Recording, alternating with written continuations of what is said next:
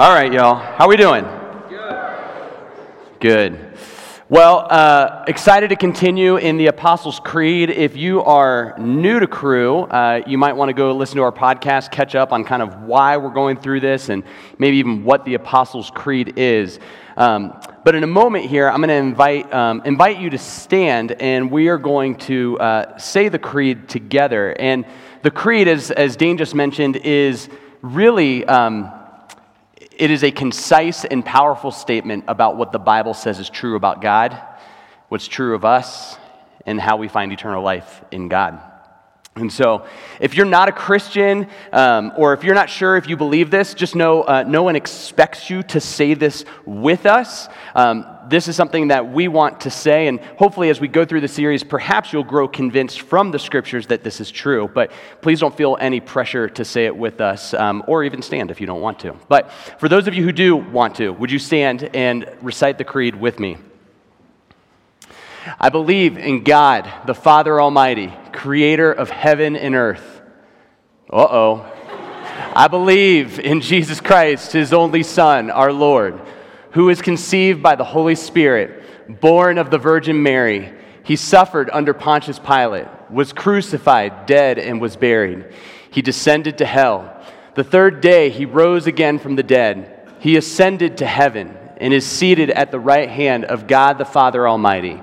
From there he will come to judge the living and the dead. I believe in the Holy Spirit, the Holy Catholic Church, the communion of saints, the forgiveness of sins, the resurrection of the body, and the life everlasting. Amen.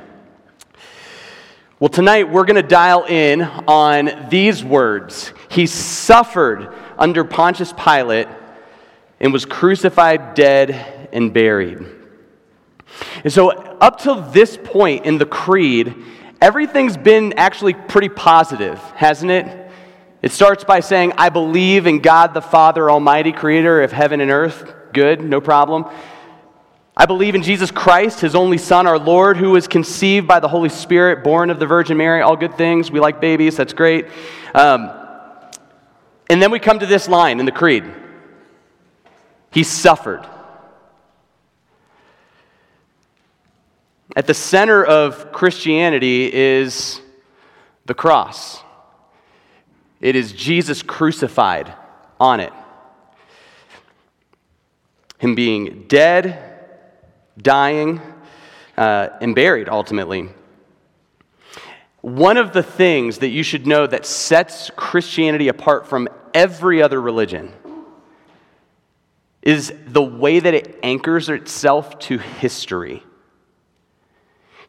Christianity, its validity, its truthfulness hangs entirely on in the balance based on historical events. Did they happen or did they not? Now, there's, even outside of the Bible, there is a lot of evidence that a man named Jesus, under Pontius Pilate, was crucified and died. That historically is not difficult to prove. But Christianity's validity hangs entirely on the balance whether or not Jesus really did die on the cross and whether he really did rise from the dead. In fact, it matters so much so that Paul, in one of his letters, would even say that if Jesus didn't rise from the dead, he effectively says Christianity is worthless and you're still dead in your sins. So Christianity hangs in the balance based on these historical events. My story, unlike Josiah's, I did not grow up in a Christian home, but like Josiah, I was apathetic about God. And like Josiah mentioned too, I remember growing up, and I knew people who were Christians. Every once in a while, we used this old device called a radio. I don't know if you've ever heard of it. But we had radios, and every once in a while I hit the Christian radio station, and the way that I knew was because the music was terrible, and I hated it. And then they would say things like, Jesus died for you, Jesus loves you. They talk like that on Christian radio. And so I heard, Jesus died for you. And I felt like they may as well have been saying, Harry Potter died for you. Isn't that good news? And you're like, he's made up. That's weird. But I mean, it really did. It hit with the same amount of weight for me. It was a weightless statement to hear Jesus died for you. Jesus died for you. Jesus died for you. I couldn't feel or experience really anything that felt significant or good about that statement. And I find that actually still today, many Christians that I even talk to, if they're asked the question, why did Jesus need to die? Very few of them actually know how to answer that question other than just kind of the classic, because he loves us. They don't actually know why his death was necessary. They don't understand why him going to the cross was a critical thing. And so eventually I did come to understand the significance of Jesus' death on the cross for me. And my prayer is that tonight the Holy Spirit would give you either greater or perhaps an understanding of that for the first time. Why is it good news that Jesus died for you? And so let me pray, and let's ask God to do what only he can do and help us to understand. Father, thank you for your word. And God, we give you thanks particularly for your son, Jesus, and his death for us. And God, I ask that your Holy Spirit would both help me to speak clearly and truthfully from your word, but also help my friends hear, God, to hear your word, to understand the meaning and the significance of Jesus' death for each one of us. And we ask, God, for your help. In Jesus' name, amen. Well, let me invite you to grab your Bible, turn over to Mark chapter 14. If you're waiting for it to come on the screen, it's not coming. Mark chapter 14. We're going to pick things up right in verse 12. Mark 14, verse 12. On the first day of unleavened bread, when they sacrificed the Passover lamb, his disciples asked him, "Where do you want us to go and prepare the Passover so that you may eat it?" So he sent two of his disciples and told them, "Go into the city, and a man carrying a jar of water will meet you. Follow him, and wherever he enters, tell the owner of the house, 'The teacher says, where is my guest room that I may eat the Passover with my disciples?' He will show you a large upper room, furnished and ready. Make the preparations for us there." So the disciples went out, entered the city, and found it just as he had told them, and they prepared the Passover. Have you heard of the Passover before? You've heard of this phrase? Half of you are lying, the other half of you don't even move, you don't know. Two of you know. Well, let's talk about the Passover for a moment. Let me either bring you up to speed or remind you if you've heard of it before. But the Passover is one of the most significant moments in the Bible. It begins early in the Bible in a book called Exodus, which is the second book in your Bible that you're holding. And what basically happens is the Exodus, this is happening over 1,000 years before Jesus shows up on the scene. The Passover meal commemorates like I just mentioned, one of the most significant moments in God's people's history, the Jewish history. And it's something that Jews today still practice and celebrate. And so what happens is in this time in the book of Exodus, the people of Israel are enslaved in Egypt. And they are under the oppressive rule of Egypt's king. It's Pharaoh. And Pharaoh is not kind to God's people. He oppresses them, enslaves them, and God is seeking to release his people from under Pharaoh's rule and reign. Well, the way that God does this, he calls Pharaoh to release his people. As you might imagine, if you're familiar with the story, or maybe you've heard of it before, Pharaoh doesn't agree. He's not accommodating. He's not interested. So he doesn't do it. Well, like a bully trying to wrestle something from someone's hand, God begins just to send pain on Pharaoh's life to release his grip. That suggests that God was a bully. He wasn't a bully. Pharaoh was the bully. So maybe do it the other way. Like a hero attacking the bully to release something from his grip. That's what it is. So God begins to send these plagues on Pharaoh. They're awful. There's a lot of them. Here's what it all builds up to. Because the plagues don't work, and then God brings out the big bad one. The final plague is death. And so, what happens is that this plague of death is going to fall on every home in Egypt. It's not just going to fall on the Egyptians, it will fall on the Jews too. Death is going to come to every home. No one is exempt from it. And so, in essence, every home in Egypt, someone is going to die in that house. The only way out, the only way to escape is what? To find all the infinity stones? No. To destroy all the Horcruxes? No, not those either. No. The way for them to be saved, God says, the way for death to pass over their house was for them to kill a spotless lamb and to put its blood on the door. And so in Egypt that night, when God's justice comes down, in every home there was either a dead family member or there was a dead lamb. And so if you placed the blood of the lamb on your doors, death passed over you and you were saved.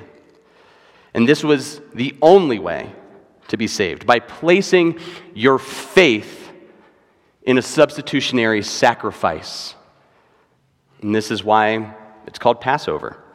And so this is the meal that Jesus is celebrating over 1,000 years later with his disciples. That's what we just read. And so it's worth asking the question, why is it, God, that you would have them kill a nice fluffy lamb so that death doesn't get them? Why is that? Well, we're going to find the answer, or begin to find it, in our passage. Jump down to verse 22 in Mark 14. Verse 22. As they were eating, he took bread and blessed it, and broke it, and gave it to them, and said, "Take it. This is my body." And then he took a cup, and giving thanks, he gave it to them, and they drank from it. And he said to them, "This is the blood of the covenant, which is poured out for many. Truly I tell you, I will no longer drink of the fruit of the vine until that day when I drink it in the new kingdom of God." What you probably don't realize is that something utterly astonishing is happening in those verses we just read. You should probably go read it again because you didn't catch it. No, you'll read it again. You still won't catch it. Let me tell you just a little bit about how Passover meals worked a little bit to help grow your sensitivity to what's happening here. So traditionally, this Passover meal had a few elements that were always present at it. It always had bread, it always had wine, and of course, at the Passover meal, there was always a lamb. That was part of the meal too. And so what would happen during the meal is that the person who was presiding over the meal, kind of the person serving it, the host for it, they would walk through the meal and they would explain the symbolism behind each one of the elements. And so, for example, with the bread, the person presiding over the meal would explain that this is the bread of our affliction. This is what our fathers ate when they were out in the wilderness. But you see, what happens in the verses we just read is Jesus doesn't actually follow the script. Like the disciples, these boys would have been practicing the Passover meal several times throughout their lives.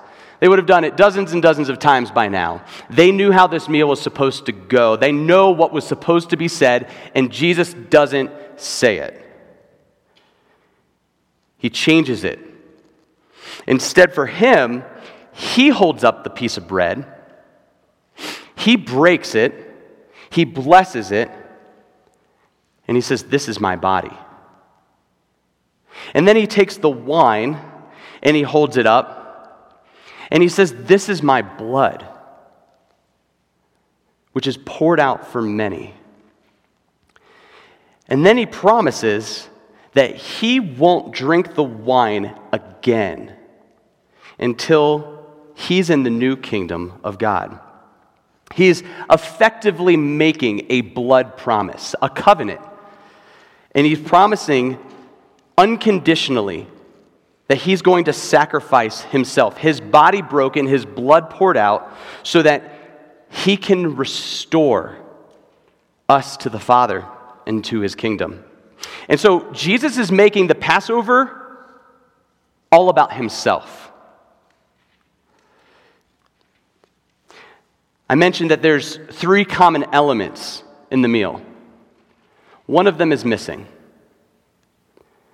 The bread is there, the wine is there, the lamb isn't. And some of you are like, that's not a big deal. Clearly they're vegans.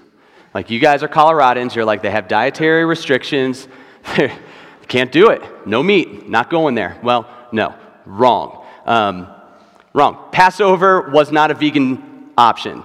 There was always a lamb at Passover. So why is there no lamb here? It's because the lamb wasn't on the table. The lamb was seating at the table with them. The lamb is Jesus. Jesus is the Passover lamb. He is the one whose body is broken, his blood is poured out so that it will save all who place their faith in him. 2 Corinthians 5:21, it says this there. He, referring to God the Father, he made the one, referring to Jesus, he made the one who did not know sin to be sin for us, so that in Jesus we might become the righteousness of God. Theologians call this verse the Great Exchange. It's this idea that Jesus becomes what we are, what we deserve. He becomes sin for us. He takes on our guilt. He takes on our shame. He takes on the consequences of our rebellion, our disobedience, the ways that we've rejected God, the ways that we've been apathetic towards him. He takes all of that upon himself. And we get all of the credit for what he's done. He gets all the credit for our disobedience. We get all the credit for his obedience. This is this is why Christianity is so unique. You see, every other religion ultimately offers you not good news. Every other religion offers you good advice. It's good advice about what you need to do to get heaven, to get God, to get wholeness. It's all about what you need to do. And Jesus, in the Bible, they don't offer us good advice, they offer us good news. Not about what you and I need to get busy doing, but what has been done. It is good news about what Jesus has done for you. It is not something you earn, it's a gift you receive. And so that's exactly what's in view in these verses. He made him who knew no sin to be sin so that in him we could become the righteousness of God. The moment that you place your faith in Christ, he dies in your place. He's your substitute. And you receive eternal life that only he alone has earned and deserved. And maybe some people wonder, they're like, why does God not just snap his fingers and forgive us? Why is all this death involved and sacrifice and fluffy nice lambs getting killed? Like, what's this all about? Why can't God just forgive? Well, you and I think, know this, but forgiveness is never free. It's never free. Like, if someone smashes into your car and destroys it, you absolutely have the opportunity to forgive them. You can do that. But if you do that, what that means is that you are going to absorb all of the cost yourself. That forgiveness for you isn't free. It's incredibly costly. And so this is what we see in the Bible is, yes, forgiveness is offered to you as a free gift, but make no mistake, it wasn't free. It came at extraordinary cost. It came at the cost of God. Think about this for a moment. For your and my sin to be forgiven, God had to become one of us and die for you. That's how bad my sin is that there is no other way for it to be atoned for, no other way for the payment to be paid off other than for God to become a man and for Jesus to die in my place. It's radical. He absorbs it fully. He drinks the cup and he drinks every last drop of God's justice for us on the cross. And it's all because God loves you. It's because God wants to save you. It's because God wants to rescue you from the penalty of your rebellion, yes, but he wants to restore you to right relationship with himself. He wants you to be who he made you to be. And the only way for that to be found is in the blood of the Lamb.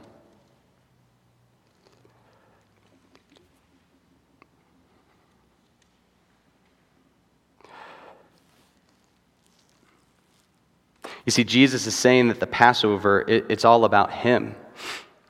This is why that it's good news that Jesus, and why we confess it in the Apostles' Creed, why we confess that he suffered, he crucified, he died and was buried. Jesus is the true Lamb of God.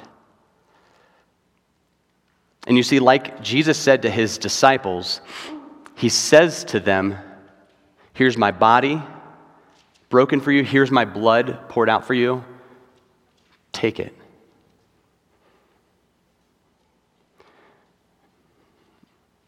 There's a choice that you get to make whether to take it or not.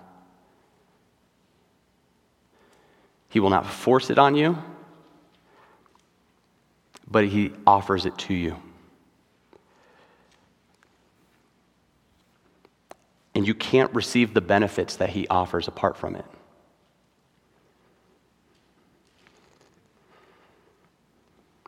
Tim Keller says, imagine you were in Egypt just after the first Passover.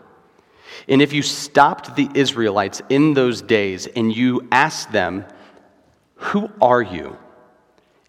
What's happening here? They would say to you, I was a slave. I was a slave under the sentence of death.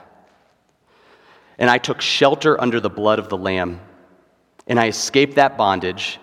And now God lives in our midst. And we're following him to the promised land. Keller says, that's exactly what Christians say today. If you trust in Jesus' substitutionary sacrifice, the greatest longings of your heart will be satisfied on the day that you sit down at the eternal feast in God's kingdom. You see, that the threat that sat over the Israelites was the threat of death, that they would die that night. The fact for you and I is that something far worse than death sits over all of us, all of humanity. It's an eternal death. It's what Jesus calls hell. And it's a conversation for another day. If you find yourself thinking, gosh, isn't this just kind of like fear-mongering, or why does God threaten but you have to consider for a moment, if there's an infinitely good creator who loves you and created you and for relationship with him, and you've rejected and rebelled against him, that you, if nothing else, you're like, well, I don't reject God. Do you prefer other things above him? I do. That is rejection of God. That is rebellion. To call something else good when he's the definition of what's good. It's the height of offense. As Josiah and I both talked about, apathy towards God is hatred for God.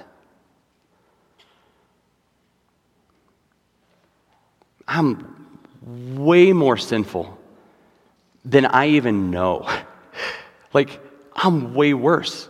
And part of the reason you and I are so unconvinced that we're so sinful is because we just think, I'm not as bad as that other loser down the street. You're like, oh, cool. Like, your standard of comparison is another moron that you know.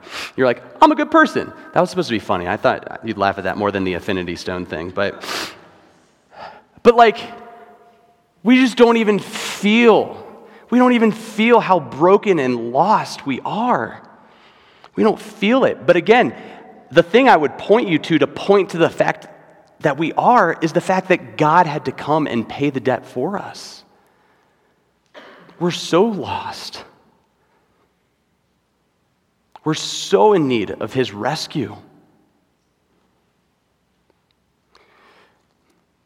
And that's the honest truth, is that what the Bible says, and it's not flattering, friends. I'm not going to tell you, like, hey, doesn't this feel good to hear this? Like, you're a sinner and you deserve hell for eternity. Doesn't hit well. But the point of the matter is that God loves you. He loves you so much that he sent his son to die in your place for you.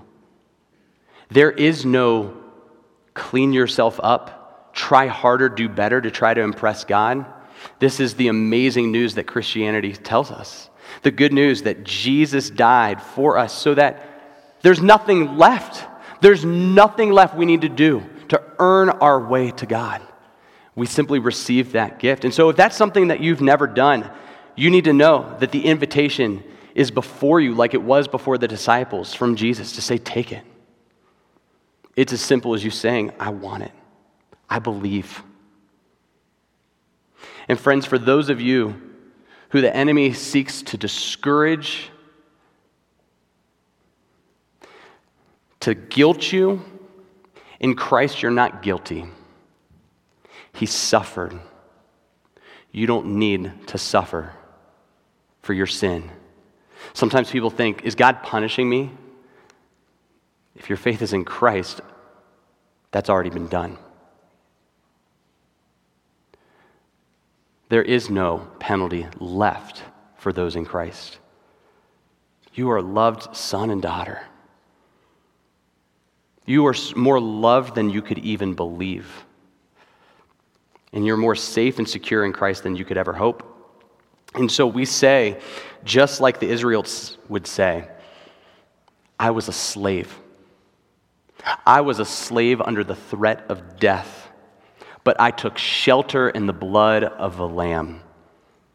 And I escaped that bondage, and now I live with God on my way to his kingdom. Can you say that? Well, Lord, thank you for Jesus' suffering, his death, his burial, and as we'll soon celebrate and think about his resurrection in a couple weeks. And God, what Jesus did for us on the cross really is beyond our own comprehension and our grasp, but Lord, would you just bring home that reality that we have taken shelter in the blood of the Lamb, that we are so thoroughly forgiven, so secure in Christ.